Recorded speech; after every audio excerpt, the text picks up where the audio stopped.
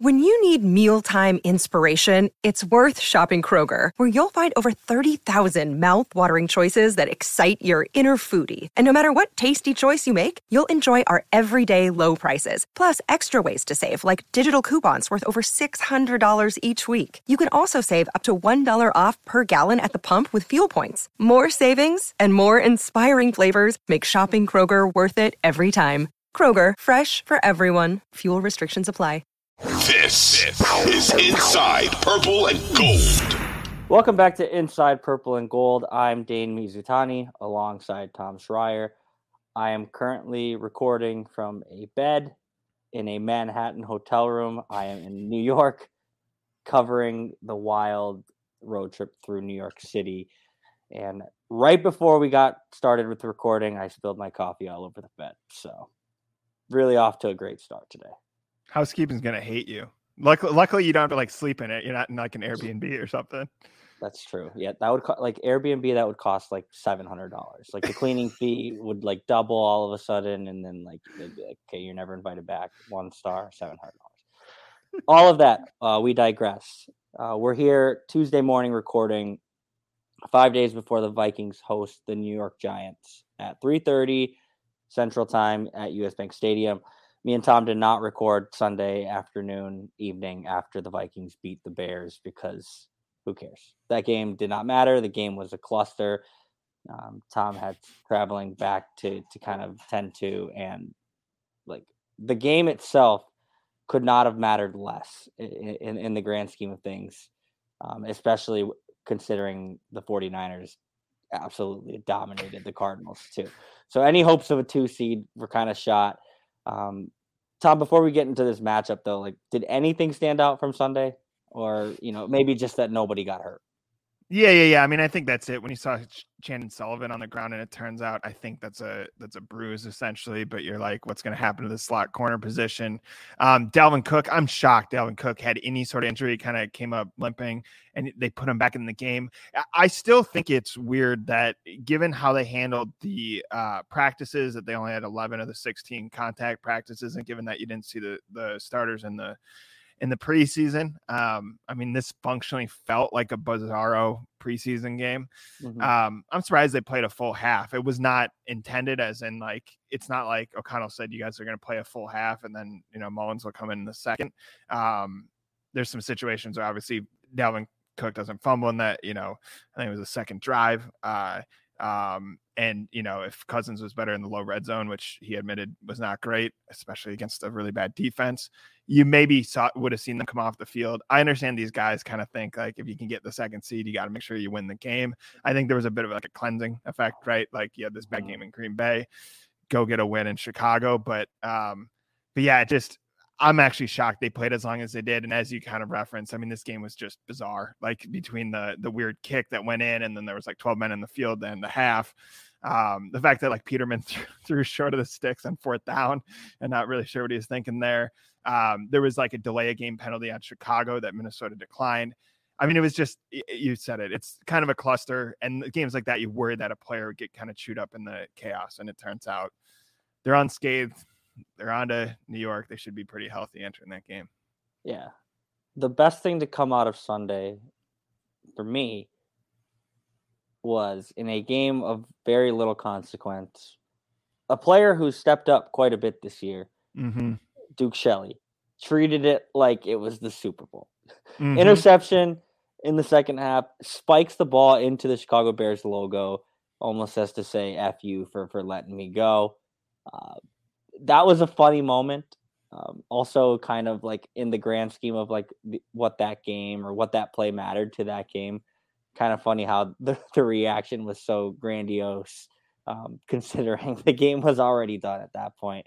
The game itself didn't really matter anymore. But Duke Shelley has been a huge, pleasant surprise for the Vikings this year. Yeah, no, I was able to grab him in the locker room, and it's always a little weird when you get a player who usually doesn't do a ton of media, and like he's like changing, and he was packing his bag, right? They wanted to get out of there as soon as possible. I think to watch, they said they could watch the Packers game back home, but I kind of bugged him, and I was like, hey, can I get you for a couple minutes? And he shed some light on what happened there. Like the interception, he didn't mince words. He's like, Chicago cut me. So he made the 53-man roster. He's in the hot tub, kind of loosening up for practice or something the next day. And someone taps him on the shoulder and goes, hey, you're not on the Bears anymore. And he said, it's a weird situation where you enter the front door and they escort you out the back. But he's, there's a little bit of little man energy. I remember Ed Donatell said something along the lines of like Duke Shelley, his coaches told him he was D3. He goes on to, I think he played at Kansas State, D1, and I asked him about that, and he was like, no, I was recruited, like Clemson recruited me. So I'm not sure where that came from, maybe early in his career or whatever. He was doubted, but he definitely, he's 5'9", he's obviously built, but you can see where teams maybe don't give him the benefit of the doubt. Having said that, he's stepped up for a team that needs him to, given kind of Dantzler's play, given Patrick Peterson needs some help. He can't be two places at once. And for a guy who, like, his first big moment was in Buffalo, a pass to Dawson Knox, who's a ginormous tight end, breaks it up. He just continues to kind of build faith among the coaches, among the fans, that he can do this. So I don't know. He definitely played with a chip on his shoulder. He said he's never really had a chip like that, even though he was a smaller player, right? And probably faced some adversity at some point. And the Bears, pretty cruel way for a team that isn't going anywhere to cut their own guy. But having said that, it's the Vikings win there. He had an axe to grind in these two games against Chicago. Let's put a bow on the weekend real quick. And then we'll kind of use segments 2 and 3 to talk about the playoff game, things that actually matter. Vikings lock up the 3 seed with a win, and then obviously a San Francisco 49ers drubbing of the Arizona Cardinals. Bears lock up the number 1 overall pick by pretty much actively trying to lose all Sunday. Sans a couple of swings here and there.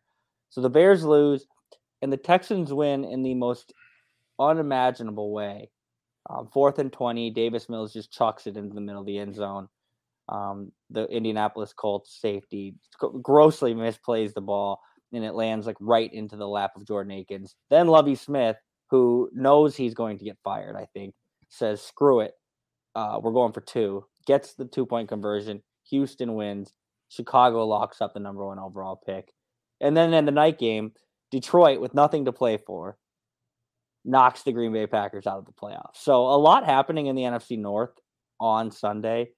And I think just when kind of things were done at the end of the day, Vikings fans were happy on multiple levels. First of all, I watched that Packers game from a bar in Chicago, and there was a diehard Lions fan there. And like the fact that he was that emotionally invested in a game that does not matter, right? You think of like the Chicago people obviously hate the Bears. That's actually, I think, the Packers actually see the Bears as their biggest rival, right? Yes. But like these two guys, one a beaten down Chicago fan, just reveling in Rodgers not playing well and all the kind of disaster that was that game. And I think the Detroit guy admitted like they wanted to play to get in the playoffs. And I think the scheduling thing really kind of screwed Detroit, but they were playing like they had nothing to lose. Like that one play, I'm shocked no one else has done this, where they ran kind of the sweep, right? The pitch or whatever. And then the guy pitched it back and it turned into a flea flicker. I actually thought that was a really creative, relatively simple play for a play of that, caliber or whatever. And I don't know. I loved it. It was so Dan Campbell, right? That whole game was Dan Campbell energy. I do think they set a tone. It would have been fun to see him in the playoffs. I think Detroit's kind of a fun team, and also the implications for the Vikings going forward that Rodgers may be out. I also think it's funny that Lovie Smith, ex-Bears coach, I think he was a longtime Illinois coach, just did everyone a solid in that whole state or whatever. Like, hey, I'm going for it. I think, that's the problem with hiring these kind of like short-term coaches, right? I think Houston's had 2 in 2 years. What does he care? He just wants to win and go away kind of probably with a smile on his face. So maybe Houston got a little bit of what they deserved there. For sure. Tweet of the day came from Lions safety Kirby Joseph Sunday night. And I quote, "If we not going, y'all not going either. I don't care." That was Captain Munnerlyn, right? Munnerlyn had a similar line back in the day. Yep. So Lions are not going. The Packers are also not going. The Bears obviously are not going because they had the number 1 overall pick. But the Vikings are going, and they will be hosting the New York Giants on Sunday afternoon. We'll dive into the game kind of when we get back. Tons to talk about. Obviously, these two teams met on Christmas Eve. Greg Joseph winning the game with a 61-yard boot. If it comes down to a game-winning field goal again in the playoffs in Wild Card Weekend, I don't know if Vikings fans are going to like that too much. But we'll get into kind of the whole game when we come back.